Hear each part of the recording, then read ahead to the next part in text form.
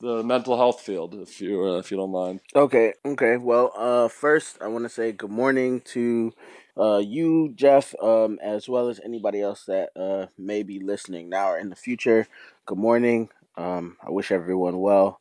My name is Stephen Roberts. I am a graduate level mental health counseling student currently studying at Nova Southeastern University, pursuing a master's degree in mental health counseling, as I said. Moving into my last year, my clinical research year. Um, wow, what brought me into this?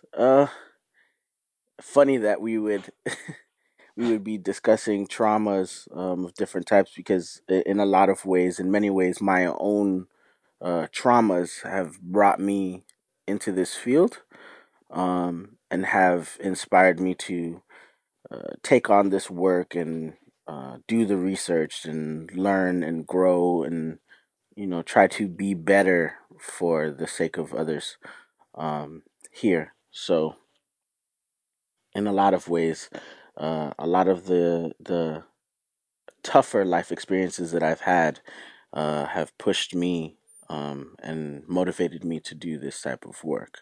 All right. And also, I like to ask people if you have any quote that comes to mind that inspires you regarding this type of work.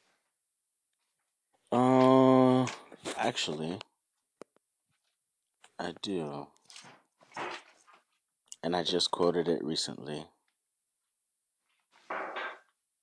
It's a quote by Robin Williams. Um, Yeah, I just saw that on your Facebook. Yeah, we'll share that one. It's a good one.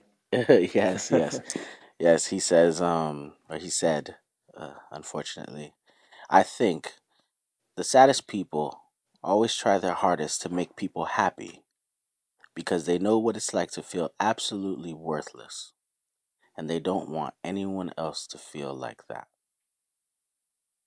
It's true. Yeah, it is very much so. Anyway, well, I have. So, do you were you born in Trinidad or were you born in Florida or New York? I was born stateside, uh, Brooklyn. Um, Grew up mostly in Florida. I am I'm very Caribbean culturally, Hmm. and that's due to having grown up around a lot of my older relatives, and I was very different from a lot of the other kids in my family, where they would spend time playing amongst themselves and hanging out. I spent most of my time sitting and talking and listening amongst my elder Uh-huh. family members. So yeah, I don't sound it now, but I'm very Trinidadian in culture. Uh-huh. Yes. Anyway, so how would you, I guess, relate to your specific culture? How do you see the impact of trauma affecting your community? Um. Well, that's a Broad complex question. question. Yeah. Yeah, it's a complex question for me, particularly because I fit in many subgroups of a larger community. I am African Right. American. I am black. Um, However, I also ascribe to the Caribbean culture, and so I fit into that subgroup. I grew up in Florida, so in a lot of ways, a lot of Southern tendencies live inside of me. Okay. But I'm also from New York, and so I have a lot of Northern tendencies as well. So um, I'll trauma ask you has about, yeah, okay, well, if I don't want to interrupt you, yeah, I'll ask you something later. But okay. But yeah, so trauma affects black people. I'll just start there. okay. Black people, in a myriad of ways, in nearly countless ways, Right. for oh gosh, a plethora of different reasons. Um, and the effects of of the traumas in which I'm speaking on and have yet to kind of narrow down and identify Mm-hmm. tend to be multi-generational. Right. Definitely. Much in the same way as the Jewish community, Mm-hmm. in terms of like Holocaust traumas Yeah, and that's been an area that they've done some interesting research hmm around, so showing the epigenetic changes actually across the generations. And I right, don't know of any right. studies that they've done like that within the Black community, but that I think would be worthwhile to do. Um, Unfortunately, I don't know of very many studies done within the Black community either. Right. Which you can you You can can talk about, suppose yeah, any there's many reason for reasons. that, Yeah. but for whatever the reason may be, it hasn't been done or has not been done much, Right. which I think is a failure on the healthcare system and especially the mental healthcare system on our part, Yeah. to explore those things. But I do think that it's sorely needed, and way overdue. Yeah, specific question now that I asked that broad question that I find is, I'm wondering what your take on it is the, I mean, this is a generalization, and I mean, you can disagree with me about it, but from my experience, generally speaking, for a variety of reasons, people from Caribbean backgrounds tend to sort of more support the use of physical discipline with their children. And I hmm was wondering what your perspective is on that. Um, I will say that I would have to agree with that Yeah. notion that it is very true. Physical discipline is used a lot. Um, Obviously, the levels of physical discipline will vary based on person and household, and you know, just where you come from, and also what you've been exposed to. I think the a lot of the motivations behind that have to do with um just the culture in and of itself, and the way in which people are brought up, um and how discipline is seen. um Discipline isn't in Caribbean cultures isn't only within the house from a historical perspective. So we have to consider also a lot of the past years, and even still, the educational systems in Caribbean countries were European based, Mm-hmm. and within these educational systems, they the institutions did utilize forms of physical discipline on students and on children, and so uh, even if they weren't being physically disciplined in the house, it was happening In the community. in the community, in the school, outside. So that notion of it being all right and it being acceptable was one that permeated virtually all levels, and from basically birth and beyond. Mm-hmm.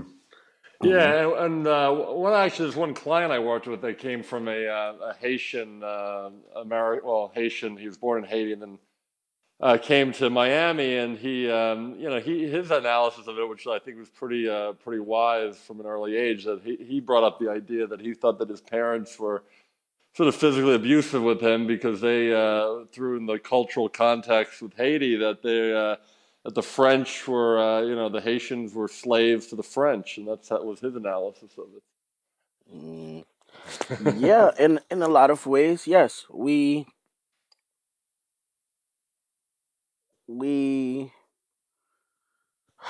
how do I want to say this? We adopt the ways of our oppressors. Yeah. And I think that that's an important notion to consider, whether you agree with it or not. Um, because when you're subjugated and when you're forced into a certain lifestyle for an extended period of time, Hmm. there's an assimilation process that will inevitably take place, whether you want it or not, and that has to do with self preservation, and just the human need to survive, Right.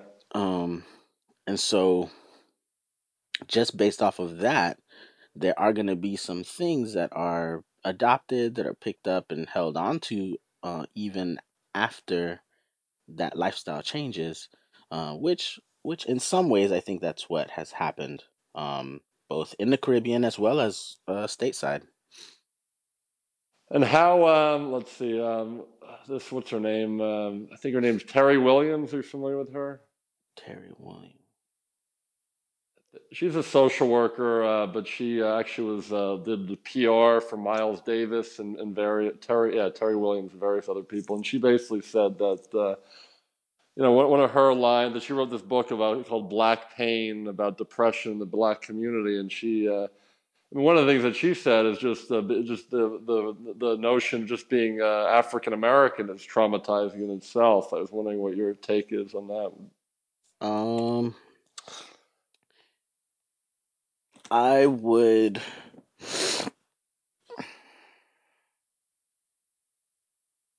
I, because I have not been exposed to her literature.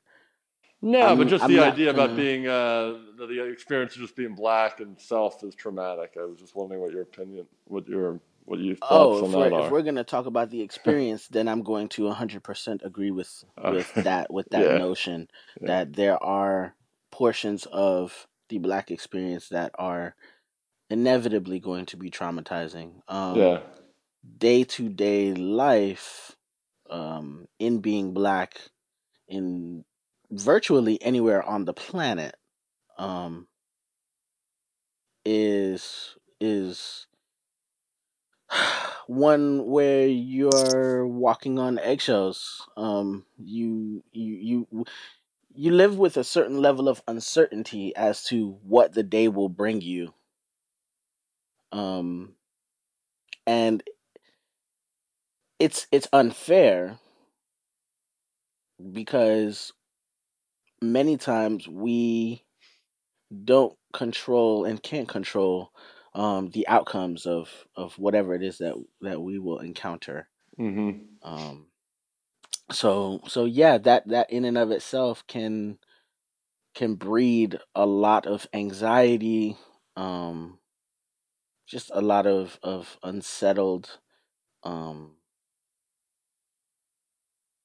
unsettled thinking, a lot of uncertainty. But Yeah. how have you personally, would you say you've been able to deal with that? How do you what are your strategies for dealing with that kind of stuff? Um, to be quite honest, Yeah. a lot of it is not rooted in strategy. Hmm. Um, I thank the universe, I thank the creator, um, daily for the resilience that that I, and other people of persons of color have been given, to be able to move about, with any. Yeah, but going back to the question about the Michelle Obama thing, about how you said you supported the idea about looking at it, looking at mental health issues like a physical illness. Yeah. So as I was saying before, I think that she's an extremely intelligent woman. I think that her commentary on the subject is spot on. It's 100% on point. I agree with it. It's a notion that I hold. That I was talking about my Facebook page before and how I utilize it as a sounding board for issues involving mental health, issues involving the African American community, issues involving the Black community, primarily, but not exclusively, um, and the issues that affect us and tend to affect us. And one of the things that I asked, maybe a week ago, and I'll paraphrase, was basically, why is it that we can get up and go and see a doctor when something is wrong. And when I say doctor, I mean medical doctor, dentist, primary care physician. We can go see a doctor, sometimes annually, sometimes biannually. But when we have a mental issue, when we're in some sort of distress or when we're in some sort of crisis, we don't get up and go see a psychotherapist. Right. It's a challenging and a nearly hypocritical notion, and a conversation that completely gets ignored most often by our community for a lot of different reasons, and that in and of itself is a complex conversation to go into as well. Well, I want to touch on something regarding this. That I think there's a lot of good in taking that perspective that we need to treat these as serious issues the way we do our physical health. But the problem I see in this that narrative and that conversation is that sometimes when you treat it a mental health issue as a medical condition, you ignore the sort of social justice, human rights components and inequities in society that I feel are more further subjugated with treating it as a medical condition rather than opening up the conversation about all the political, social issues that contribute to mental health symptoms. Right, which is also very true. Which is why I always make sure to state that it is a very complex issue because it's not one that is easily solved by, just getting up and going to someone's office. Yeah.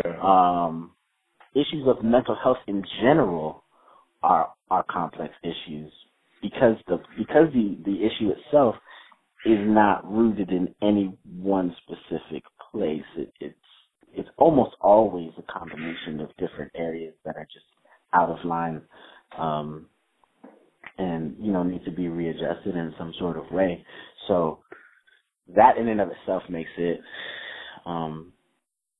somewhat difficult to deal with. I recognize the difficulty. Personally, I won't say that I'm the biggest fan of the medical model because the medical model has proven time and time again to be structurally flawed. Ineffective. Yeah, flawed and many times ineffective. So that's why it's a touchy thing. I think when you say that we have to treat it as a medical thing, and then that sort of privileges psychiatrists and the experts in treating mental health, and that's another part of it. Well, I think it depends on your particular lens and the way in which you view treatment. Right. Because I'm studying to be a mental health counselor. I'm not studying to be a psychiatrist. Do I expect people to still get up and come and see me? Sure, I definitely do, because at the end of the day, I'm a clinician. Right. I just so happen to be a clinician that subscribes to talk therapy. Right. Because I believe in talk therapy, and I believe that we are a social species and we need each other more than we need a pill or some sort of artificial remedy. Right. So I don't want to make it seem as though I'm negating other professionals that subscribe to other treatment modalities, because I certainly am not. What I am saying is that people need to take action, some sort of action for the issue, as opposed to ignoring it and pushing it under a rug and pretending that it doesn't exist, which is right. And I think that's the value of people like Michelle Obama are doing and talking about it, and using the analogy with a broken elbow or what have you. And I think that's the good in that conversation. But another piece is, I'm wondering what your take on this is. That I really strongly believe in. I feel it's sort of a human rights issue that a lot of people aren't looking as such. This notion that if somebody is acting in socially undesirable ways, that you can use force to to force them to take medication against their will. And I was wondering what your thoughts on that are from a human rights perspective. I don't believe that anybody should be forced to take anything against their will. Okay. Yeah. That's period. And go ahead. Yeah. Because there are other methods of treatment. Right. So to force someone to ingest something that's going to impact their body beyond that moment is a clear violation of their body and their bodily autonomy. Right. And them as a human being. So no, I do not agree with that. Have you worked in settings or done internships around in the community here that practice is considered best practice? I have not done any internships in those types of settings, but I do know some. I do know of some, and it is unsettling. Yeah.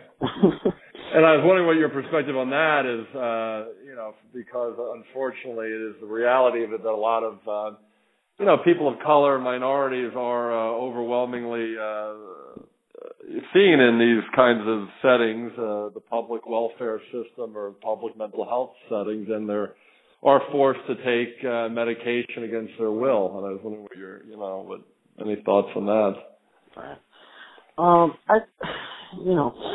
I tend to look at things from a historical perspective. Yeah. And I do that because history does matter.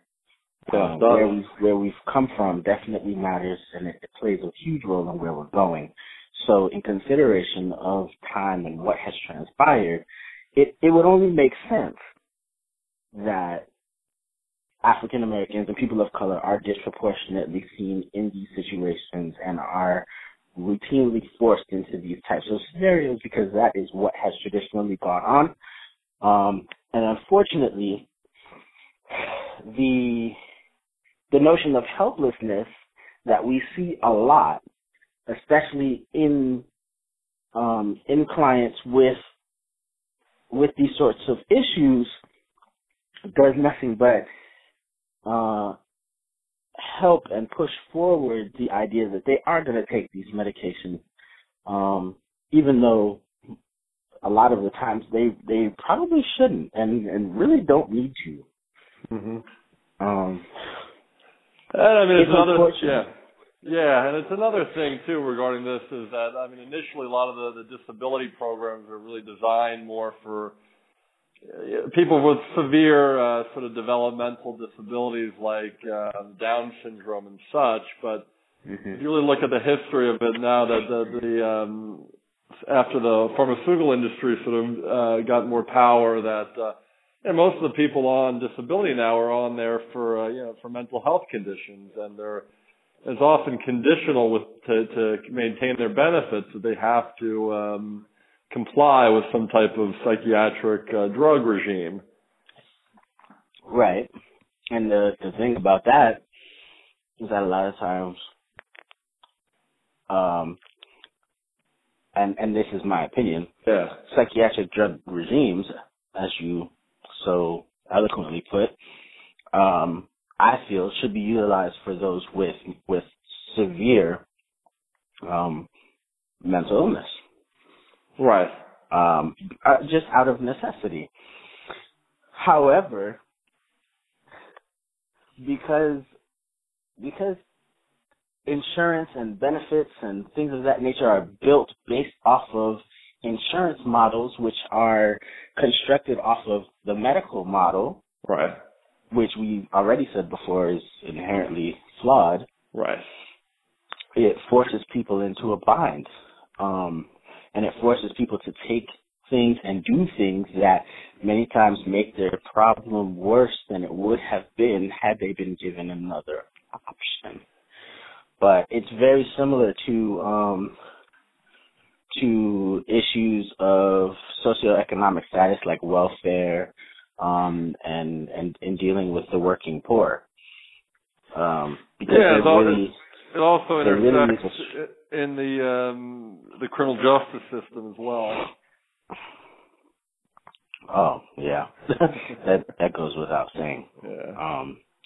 And then there you have all sorts of issues with control, Sure. and maintenance of order, or Yep. what's perceived as order. Yeah. I'll put it that way. It's perceived as order. Yeah. Yeah.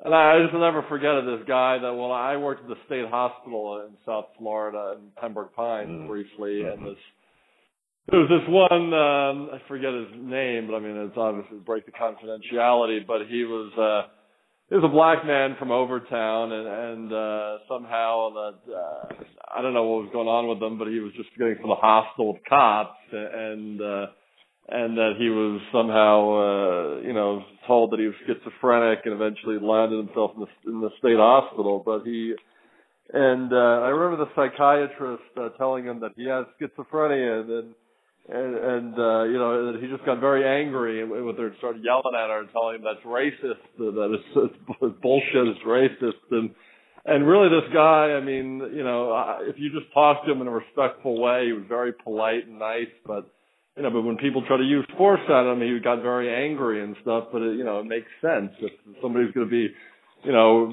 trying to use force against you, you're going to want to defend yourself. Of course you are. Yeah. Yeah. But again, yeah, go ahead. I mean, again, it comes down to the lens in which it's used, and of course how minorities and people of color are viewed in this country. The system has proven itself time and time again to view us in a way that says we are something other, or something not human, which is scary. And even though it is scary, it's a fear that a lot of times black people aren't allowed to even express. And so we're forced to kind of hold that, and walk with that.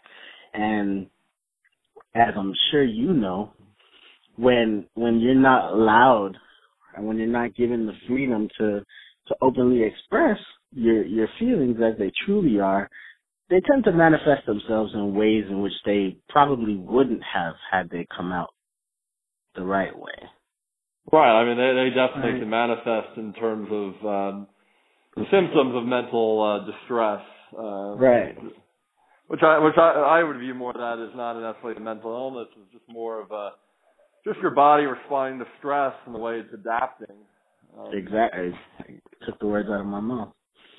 But I mean, going back to what I was saying earlier, I mean, I don't know if you're familiar with it, but there's this whole sort of community across the country and really worldwide trying to critique the medical model of psychiatry and offering alternative perspectives. And I really would like to see more people of color more engaged in that discourse, but I don't really see them. I mean, it tends to be more people that have come from more privilege, that have maybe had very adverse reactions to being on benzodiazepines and withdrawing from them, or antidepressants. But it's really the black or people of color voice is really underrepresented in that discussion, which I was wondering if you know anything about that.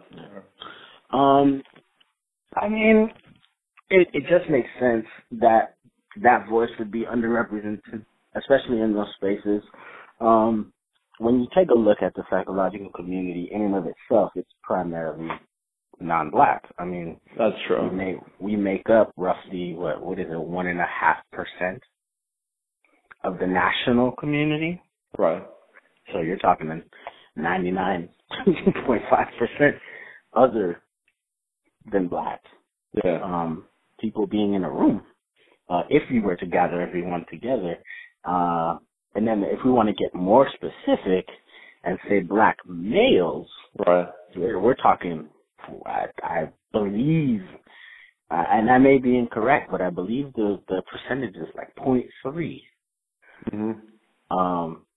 So we're not here. Yeah, but a little bit of the voice of these communities is not even just clinicians. It's people they call themselves like psychiatric survivors is one of the terms.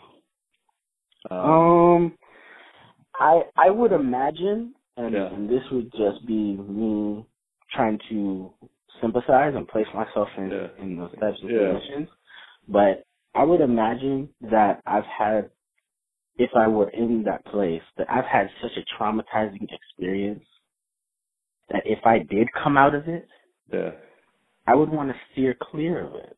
Okay. I would want to be so far away from it. I wouldn't want anything to even do with it anymore. That makes sense. Yeah. Yeah, and I may be wrong, but I could just imagine that would be the case. Yeah. Hello?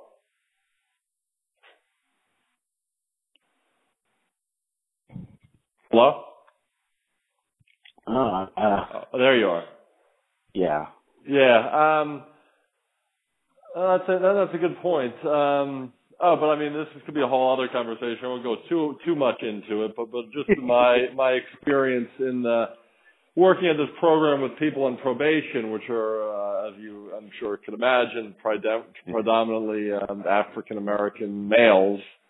I just found that they had some just good, clear insights, and they didn't have any experience with with learning professionally about psychology or anything, but they just could see these people. The one I'm talking about, it wasn't. I think he dropped out of high school, wasn't well educated, but he just from his life experience was good at observing different inequities and things going on. And one of the things that I remember him pointing out was like one of his buddies that was very aggressive, and they put him on Seroquel, which was an antipsychotic, and it just made him real slow and not have any energy to do anything. And they could just see the hypocrisy in how these drugs were actually used as social control rather than therapeutic medication. And I just appreciated the insights that he had into that just by his observations.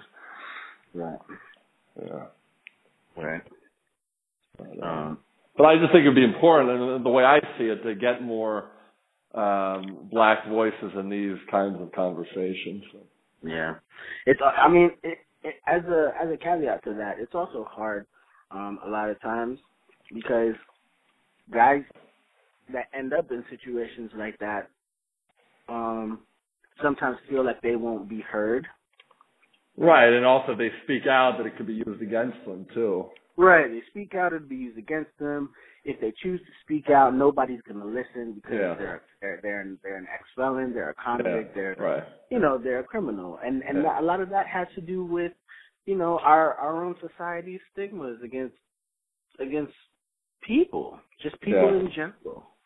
If you make a mistake and you go to jail and you pay for it and you come out, you should be able to be and become a productive member of society again, but you can't because people label you according to your past transgressions and they don't allow you to move forward from them.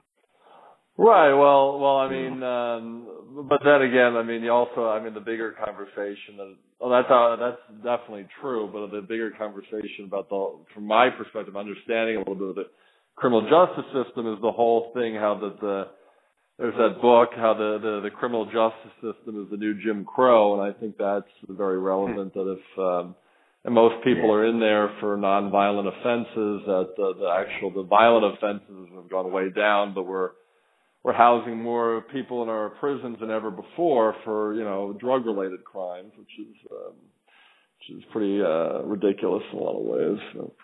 Right. It's interesting that we would end up here because I actually wanted to be a probation officer on the federal level. Oh, yeah? Yeah, my bachelor's degree is in criminal justice with a minor in psychology. Okay. I had no intention on necessarily ending up in social services. Right. In a lot of ways, I wanted to be an agent of the machine. So what shifted your perspective or your what shifted my perspective was I went on a job interview. I won't say where, but I went on a job interview. It was at a correctional facility, and they take you on a short tour of the facility. And during that tour, I saw some of the kids. I won't call them inmates. I refuse to. Yeah. I saw the kids being moved about, and the authority figures were, giving these kids commands and referring to them in certain ways, and I sat there for a moment, and it struck me, and I said to myself, I couldn't do this every day. Mm-hmm. I can't look these kids in their faces every day and do this. Something is wrong here. A lot of these kids looked like they couldn't, do anything worthwhile to have them end up here. Yeah. And if they could, there was some other solution than that. That was just my feeling behind it. And I walked out of that interview and I said, you know what, if I don't get this job, I'm okay. Right. Long story short, I didn't get the job. They ended up going with someone more experienced, which was fine. And I changed my trajectory and applied for grad school in mental health counseling. Okay. So that's how that happened. Yeah, this other question I got for you is that like somebody of your position, from what I can sort of ascertain about you, is that you could easily say that like these other people that are black or from a disenfranchised background, and they're struggling, that they just didn't work hard enough. So like that you yourself are doing fairly well. What keeps you sort of in touch with the people that aren't doing as well, or trying to point out these inequities that are going on? What keeps that fire burning to do that? Well, what do you mean by doing fairly well? Because I think that's right. Well, I mean, like, I know it's a generalization, it's an assumption, but I mean that you're like, it's just sort of what's sort of thinking about me asking the question. This other person, I mean, this is kind of my mind just goes a lot of different directions, but regarding like when I was bringing up the idea, I'm not placing any judgments on you about experiencing physical discipline growing up, but this woman who was actually a police officer, Haitian American, and I was talking about the idea about how it's harmful to use physical punishment with kids, but she was saying, well, her parents, beat her and she's doing fine, I mean, that's kind of an analogy, but it's just that these other people that aren't doing well, they just didn't work hard enough. They didn't have the discipline, and not that there are these structural inequities that are just wrong, that people get caught up in, that sort of shape their course in life. I mean, I went on a little different door, but the main point, I guess, is the idea that there are structural inequities that are going on that make it harder for some people to do well and shape their path. Right. I think that interpretation that people just aren't doing well, they aren't doing what they can. Well, they're just not working hard enough. That's the way I've seen it. That it's just that American idea that if you work hard enough, you can do whatever you want. Yeah, I think that is. I think that's crap.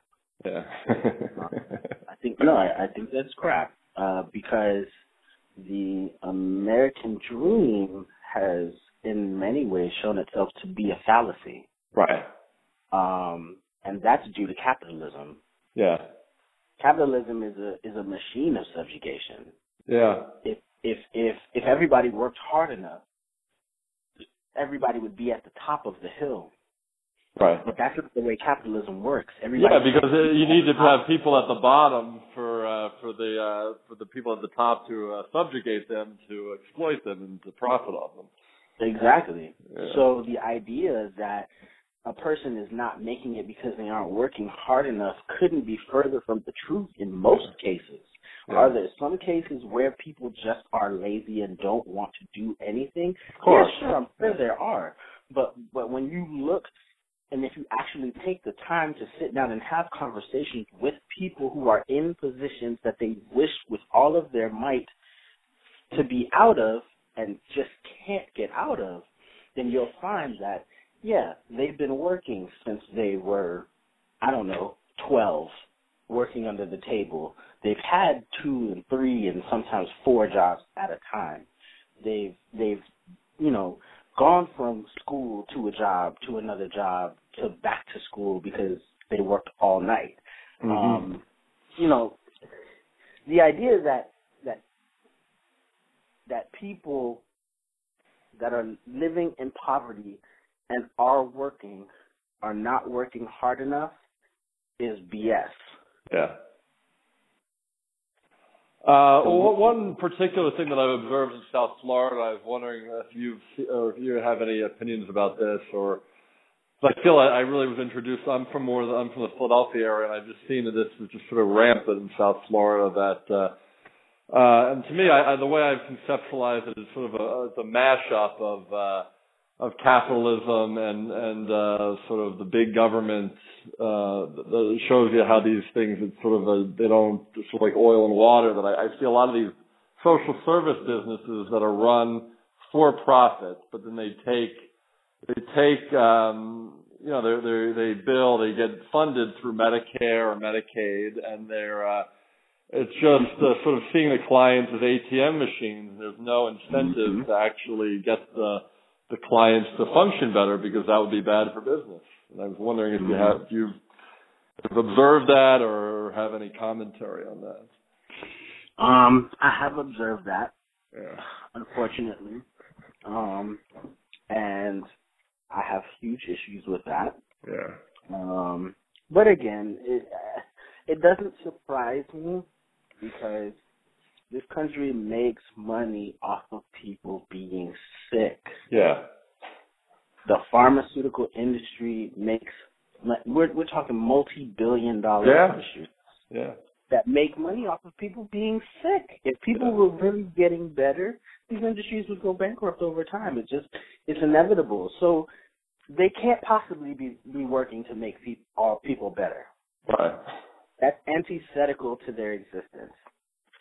Absolutely. It can't work that way. So the idea that anyone would believe that that's what they're doing is a naive one, unfortunately. And also, unfortunately, it is one that a lot of people do have, because that's what the propaganda says. Mm-hmm. The propaganda says, yes, we're working for you. We're looking for the cure. We're searching for a solution. We're attempting to figure a way out of whatever crisis it is that you're in. Well, but one of the problems also goes back to the whole medical model, because you're sort of a lot of the health. One of the big, they call the social determinants of health, is poverty and all that kind of stuff. So you can't fix poverty with a medical solution. That's not the answer to poverty. Of course. Of course. But they're not going to answer those questions. They're not going to address the root of the problem when addressing the symptoms. Keep people quiet. Right. But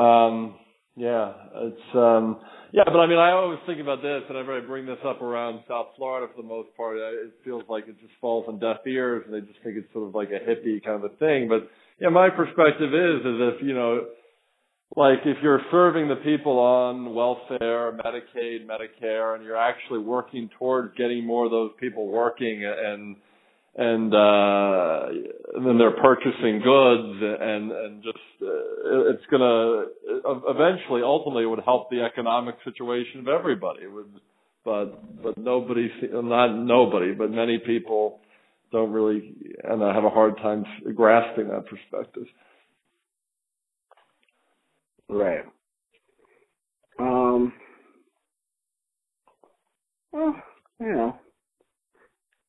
it almost sounds socialist.